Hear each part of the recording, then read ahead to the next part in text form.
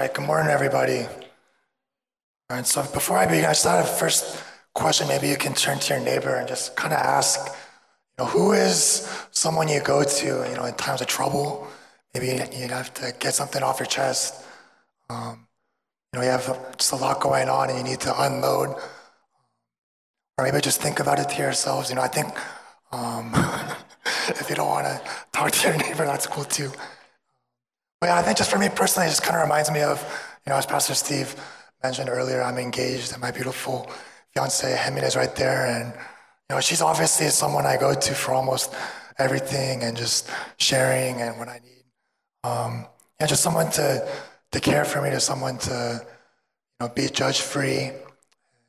For almost everything, I feel pretty open and honest with her, but for that small snippet, where maybe I need a guy's perspective, I have my best friend from college. His name is Andrew. He's up in the Bay Area still, and we don't catch up too often, but he's someone that I definitely go to in times of making big decisions or lots going on, high stress, and he's just someone that's there to bounce off and to encourage me. And the reason I bring this up is, in this passage that we're looking at today, we see Jesus and his function as not just a high priest, but our great high priest, one who cares, one who's with us, one who saves us. And I know in previous weeks as we've been going along through the book of Hebrews, Pastor Steve, Pastor John, Sergio, I've been doing a wonderful job kind of continuing this theme of who Jesus is to us. So just to kind of just quickly recap this idea. It might be kind of foreign to us, but it's this idea, and if you can shoot that verse from Leviticus, the high priest functioned as not just a regular priest, but one who would go in once a year on the Day of Atonement and make this blood sacrifice on the mercy seat on behalf of all the sins of Israel, as we see from Leviticus. There. I lost it. As Leviticus 16, verse 30, it says, "For on this day shall atonement be made for you to cleanse you. You shall be clean before the Lord from all your sins." All right, and so not only does he cleanse us from our sins, but because of his great works, because of what he's done for us, now we as believers, as children of God, also have these functions and these things that we are enabled to do because of what Jesus Christ has done. And so for my sermon today, it's kind of just very, just looking at the two "let us" phrases from the text today. And so I'm just going to dive right into the first one, verse 14, which we see is, "Let us hold fast our confession." All right, and so as believers, we know that it is not our own works, it is not our own saving nature that saves us, but it's the work that the perfect Son, Jesus Christ, did for each and every one of us, coming down fully God, but also fully man, and living this life on earth without sin, without falling. And it is only because of him that we're able to hold fast our confessions. And it's only because of him that we are able to endure. And so kind of getting my mind across, what does it look like to endure? What does it look like to hold fast on a daily aspect? That kind of reminded me of driving. And I know for a lot of our youth students, especially the older ones, they've been starting to get their driver's permits and even their license. And so, Lee, if you can shoot up, I think I still look the same, but this is my driver's license photo even to this day. This is taken like 13 years ago when I was 15. I'd like to think it's still me, but as I was reminded of a lot of our youth students getting ready to drive, it just kind of reminded me a lot of what was it like just through that whole learning process of what it takes, what does it look like to drive. And I know for, I was just remembering, for me, my dad was the one who primarily taught me how to drive, and it was embarrassing. Like the first month or so, he didn't even let me touch the accelerator. So we would just go to the nearby parking lot, and I would just have my foot up over the brake without hitting the brake. and just going like 1 or 2 miles an hour for 30 minutes. And even in that 30 minutes, I remember not only was my foot cramping up, my right butt cheek was cramping up, and just learning over the years what it takes to endure and grow in this process of driving. And I think, even I guess now as I've gotten better at driving, there's a lot of times where we kind of take it for granted as to how to drive. But I think one of the more longer drives that I had recently was with my fiance earlier in the summer. I remember she had just decided to move down to Irvine from Davis. And so I flew up that morning to help her drive down. And I thought we were gonna take turns driving and, I don't have to endure too much. And I think at around the Grapevine, we stopped to get dinner, and then we had to get, I needed some coffee, and she's like, can we switch? She's like, yeah, that's fine. So from the subway to across the street where the Starbucks was, she drove. And then she goes, Gina, I don't think I can drive. Like, I can't see anything. All my luggage is in the back. I don't think I can see it. And so, I endured and I pressed on, and I drove the full, 7, almost 8 hours from Davis down to Irvine. And whether it's long drives or even just in our daily lives, I think it's an important reminder for us to endure even in our spiritual lives, right? Yes, we know that it's a one-time thing when we confess our sins and acknowledge that Jesus is our Savior, but it's another thing to continually press on each and every day, being reminded of that and acknowledging that it is not because of my own works, but only because of Christ's work that I am clean, that I am good. And even continuing on to this idea of endurance, we see that not only is God commanding us to, but he lived out the life of endurance as well.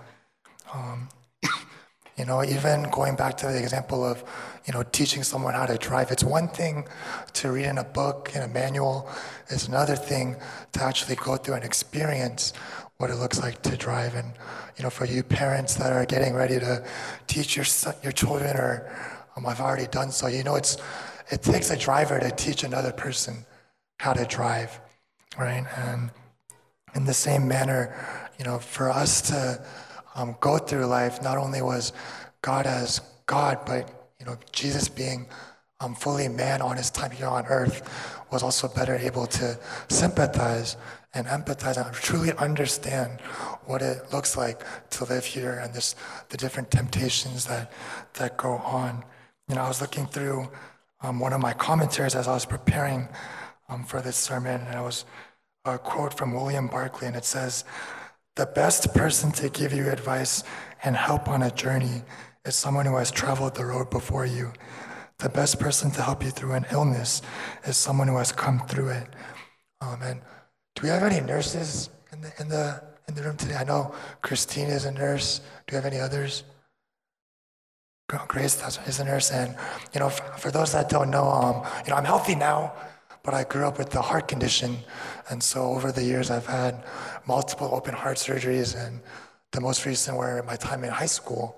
And so going through all that, I remember later on in college having a lot of friends and other family members having to go through the hospital and hospital visits and cancer. And even though I may not have had the same particular circumstance, just my own physical time being in the hospital, kind of helped empathize and sympathize and better understand these other people that are going through different struggles. And I think in that same manner, we have such a beautiful God who sent his only son to live this life here on earth, to greater sympathize with us, as opposed to one who is far off and distant.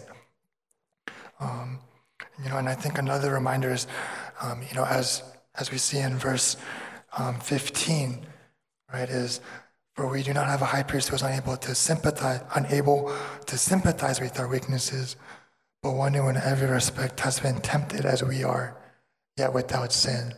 And so obviously I don't think Jesus may have undergone every identical temptation that we have, especially in the modern world that we live in today. But I think we can make a fair argument that Jesus actually underwent greater temptation, being fully God, than any of us here today. And I think Just as he was able to fully overcome any of those different temptations, there's that reminder that we too can overcome temptation with him. One of the Bible verses that I would always taught to memorize growing up as a kid was 1 Corinthians chapter 10, verse 13, where it says, "No temptation has overtaken you that is not common to man. God is faithful, and he will not let you be tempted beyond your ability. But with the temptation, he will also provide the way of escape that you may be able to endure it." And so it's not just this reminder that Jesus was free of temptation, but actually he overcame temptation and he avoided sin. He did not fall into that. And I think in this text today, it's another helpful reminder that, regardless of the different temptations that we may go through, that we can overcome them with God, with Christ. I think it plays out differently for each and every one of us. But I think one of the greatest temptations, one of the greatest struggles that we all have is this idea of wanting control, right? For me, being engaged to my fiance, there's so many times where in the heat of the moment, I want to be in control, right? I know what's best, right? Listen to me.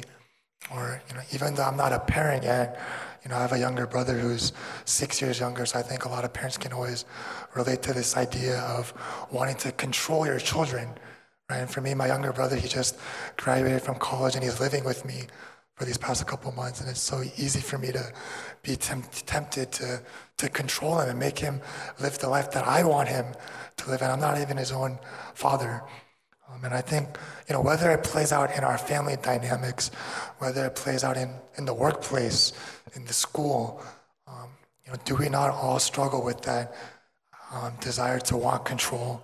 And there's so many other different temptations that come into play. And, regardless of what those particular temptations look like in your own life, this reminder that in spite of that, we can still come boldly before God our Father. And so that leads me to the next point, looking at verse 16, where because of Jesus, let us draw near with confidence to the throne of grace.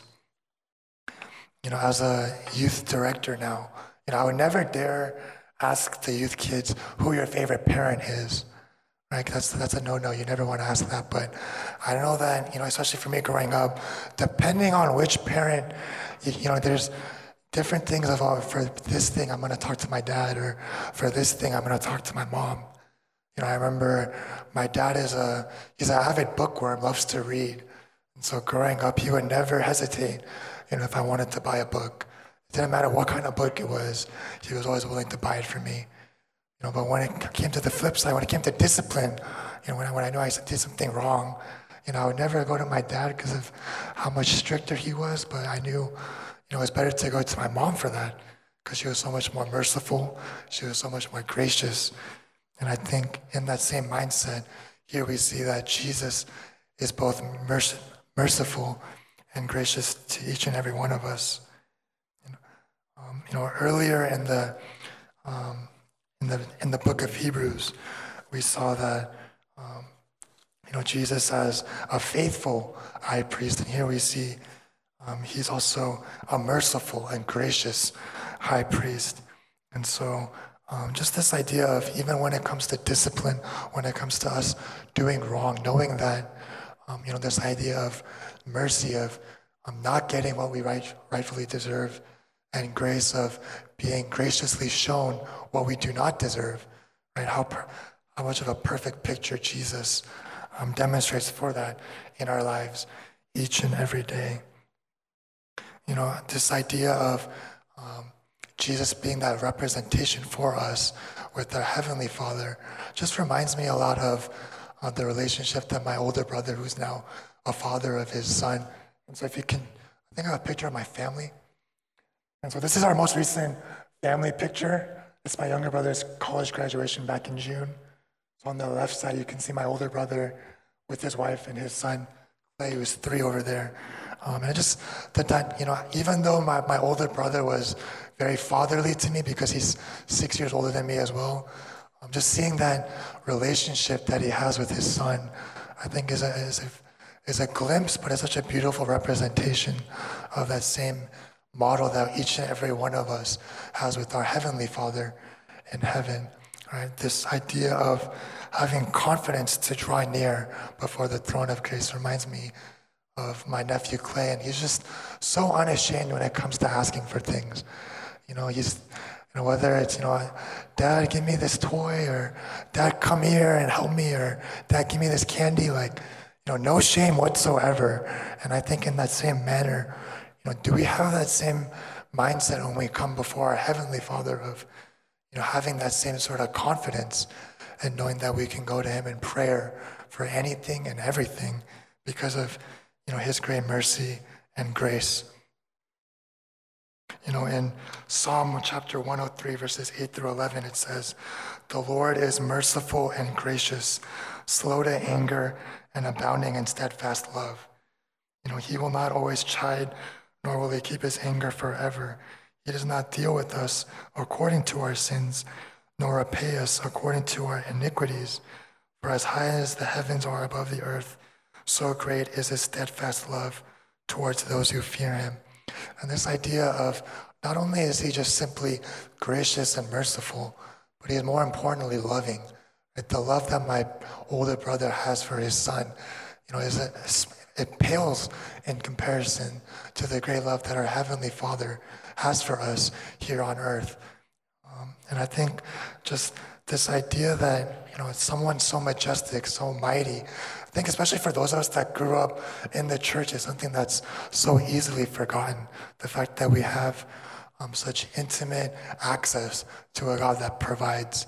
I'm reminded of, right as I was getting ready to graduate from college back in 2013, I needed to become an adult, a true adult, get a job. But, honestly, all my time in college was just spent doing stuff at church.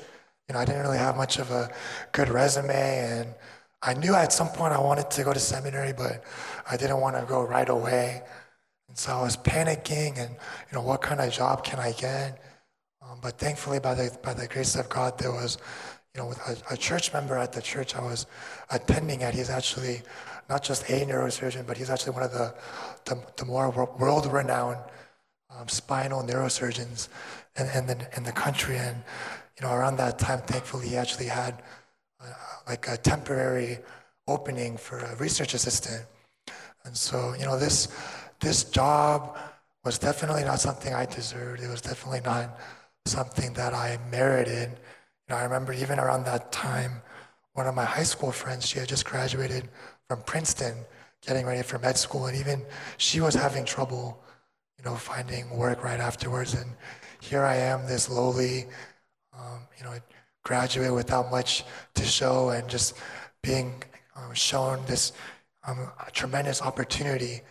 And I remember so many times for the first 6 months, the neurosurgeon was also Korean and around my height, and me showing up at the hospital every day. There were so many times people thought that I was him, and just this, they would just suddenly straighten up and just looking at me. And I was like, "Oh, don't worry, I'm not Dr. Kim, I'm just A Kim," and in that same manner, as they had this great high esteem for that doctor, do we have that same sort of awe and reverence before our Heavenly God? Because, as majestic, as great as He is, how beautiful is it that, we're able to not just enter, but boldly enter into that throne of grace, that we're able to pray to Him at any time, that we're able to truly just receive His great love. And so my challenge and my hope in this sermon for each and every one of us here is, to be reminded of, what does my relationship with God look like right now? As we're reading this passage, and as we acknowledge that Jesus is not only our Savior, but our great high priest, right? Do we utilize these gifts that we were given, that we're able to hold fast and endure in our confession of who He is? That because of what He's done, are we able to hold and stand with confidence, drawing before the throne of grace? I think, my hope is that this would encourage us. I know last week Pastor John did a great message on, the living and active word of the Lord, right? And looking at challenging us to read our Bibles, right? And my hope today is not only would we continue to read our Bibles more and more, but also go to God more and more in our prayer life, right? And being challenged that, in any circumstance that we're in any situation, any trial, any difficulties that we may be going through, that with confidence that we can go before our Heavenly Father, knowing how gracious and merciful He is. So with that, let me close in a word of prayer.